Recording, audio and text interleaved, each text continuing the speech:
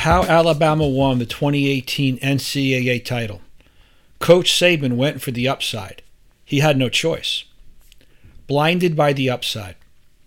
Sometimes the risks of a decision are not visible or obvious. We may be in a familiar situation and overestimate our abilities and mentally minimize the risks since we have done something many times without a problem. Other times, it may be a new situation and we run into the problem of we don't know what we don't know. Be focused on, but not blinded by the upside of your decision. But be sure you can identify and live with the downside. Alabama football coach Nick Saban took an enormous risk in going for the upside of a win in the 2018 championship game. He was also one of the few who understood the downside of his decision. Being blinded by the upside is one of the 7 deadly stupidities.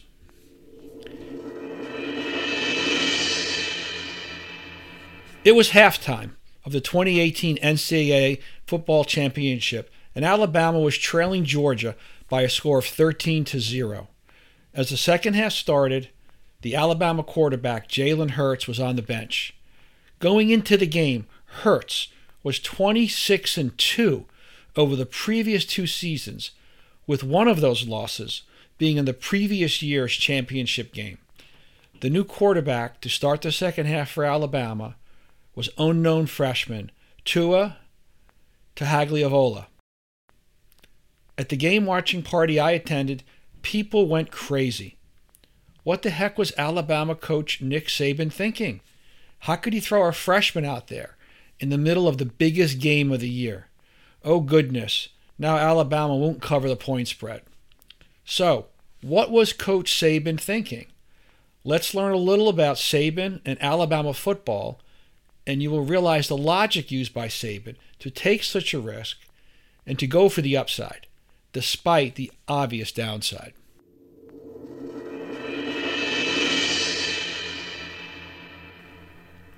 In 16 seasons as head coach at Alabama, from 2006 to 2022, Saban's teams had 194 wins and 27 losses for an astonishing 88% winning percentage. During that time, Alabama had won 6 national championships and mixed in 2 undefeated seasons. In other words, an Alabama loss was not something that happened. They always won. Anything short of a national championship is a failed season at Alabama. Alabama football only knew the upside. Like many things in life, success begets success in college football. If Alabama keeps winning, more of the top high school prospects will play there, showcase their talents on the best team in the biggest games, and enhance their chances of getting drafted into the National Football League and earning financial security for their families. Alabama starts tracking athletes well before they enter high school and has a database of thousands of prospects. A single recruiting day at an Alabama football game, which I happened to be at once, could include 400 high school players and their families with choice seats and field passes. All of this to land a few dozen incoming freshmen each year. On the other end of things, it has been common for half or more of Alabama's 22 starting players to be drafted into the NFL each year. In order to get a sense of how competitive it is to be on the field at a place like Alabama, let me tell you a story where I have some personal connection. A relative of mine was being inducted into the University of Florida Sports Hall of Fame, and I was in the audience. Florida has won national championships in football, just not as many as Alabama. One of the other inductees was Eric Rett, a Florida running back who went on to play 7 seasons in the NFL. He was an accomplished player in the NFL, but what about his time at Florida? Like all heavily recruited scholarship players at top schools, Rett was a superstar in high school. As he told the story during his acceptance speech, he landed at Florida on a defensive scholarship, but his heart was on offense. And why not? He just finished running people over and scoring touchdowns at will in high school, while being a great defensive player and 2-time state wrestling champion. Rhett was persistent about wanting to be a running back, and the coaches finally relented and made him one. The next day at practice, Rhett was listed as the number 6 running back on the depth chart. Massive laughter from the audience. He needed to prove he was better than 5 other players just to get on the field in a game. Well, over the course of a season, he made it all the way to the number 2 spot on the chart. He was elated. Only problem was that the number 1 running back was a guy named Emmitt Smith. Smith held all the running records at Florida and went on to become the leading rusher in NFL history. Rhett stuck it out until Smith left for the pros. Rhett then reset all the Florida rushing records and went on to his NFL career. Nothing is easy, especially in college football. Like Coach Saban, his quarterback Hurts was a winner. Hurts was a power lifter growing up and had the unusual combination of arm strength and foot speed that made him difficult to defend. He could beat you with his passing and just as easily break off a run where he could bulldoze defensive players out of the way or simply outrun them.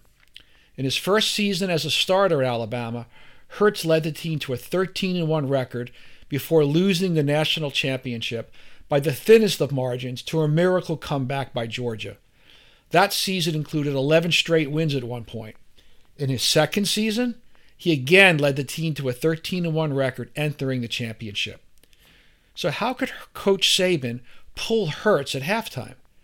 Despite all the success the team had with Hurts going into the game, Alabama was trailing at halftime and was ineffective on offense, barely recording positive yardage in the first half. Time for a huge but calculated risk. It's all part of being blinded by the upside. Tua came in to start the second half and led the team to one of the most amazing high-stake comebacks in all of sports. Highlights included a last-minute touchdown pass to seal the victory. Did Saban know Tua was capable of such things?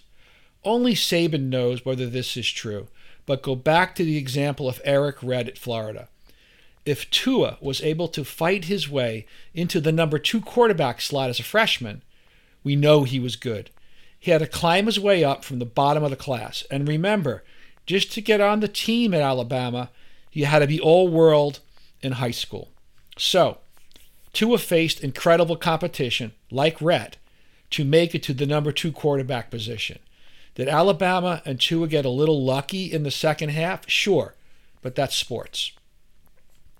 Saban was losing the biggest game on the biggest stage, and he made the decision that he would do whatever it took to win, even if it meant benching his star quarterback in favor of an unknown freshman. Saban had a massive database to use in his decision. He coached Tua every day in practice, and he knew what he could do. Saban was also willing to live with the consequences and worst-case outcomes of his decision. It would have been easy to leave Hurts in the game, and if Alabama lost, there would have been little criticism of Hurts, Saban, or Alabama football beyond what a great game Georgia played and how they bottled up Alabama on offense. Saban understood the downside of going for it. If Alabama lost, Saban would never be forgiven for pulling Hurts.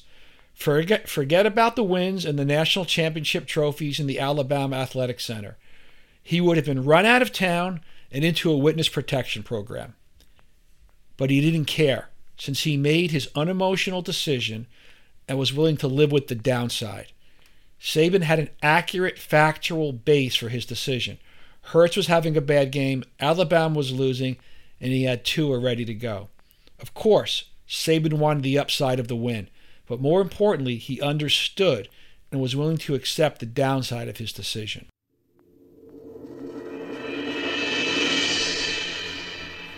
Afterward.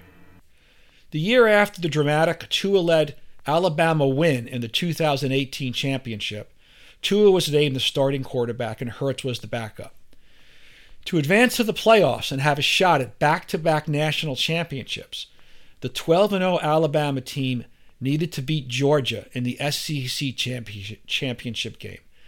Midway through the game with Alabama trailing, Tua went down with an injury. What happened next? You guessed it. Hurts came in and led Alabama to a wild come-from-behind victory and a spot in the playoff. The next year, Hurts left Alabama and played his final college year at Oklahoma, another perennial college football powerhouse. He broke several school records and posted a 12-2 record, which included a loss in the playoff semifinals. A win in that semifinal game would have set up an Alabama versus Oklahoma and Tua versus Hurts national championship game. Both Tua and Hurts went on to successful NFL careers. Hurts and his Philadelphia Eagles had the best record in the NFL in 2022 and lost in the Super Bowl by a field goal. He subsequently signed one of the largest contracts in NFL history. After the departures of Tua and Hurts, Saban added his 6th national championship a year later. Scroll down for videos of the Tua and Hurts-led comebacks.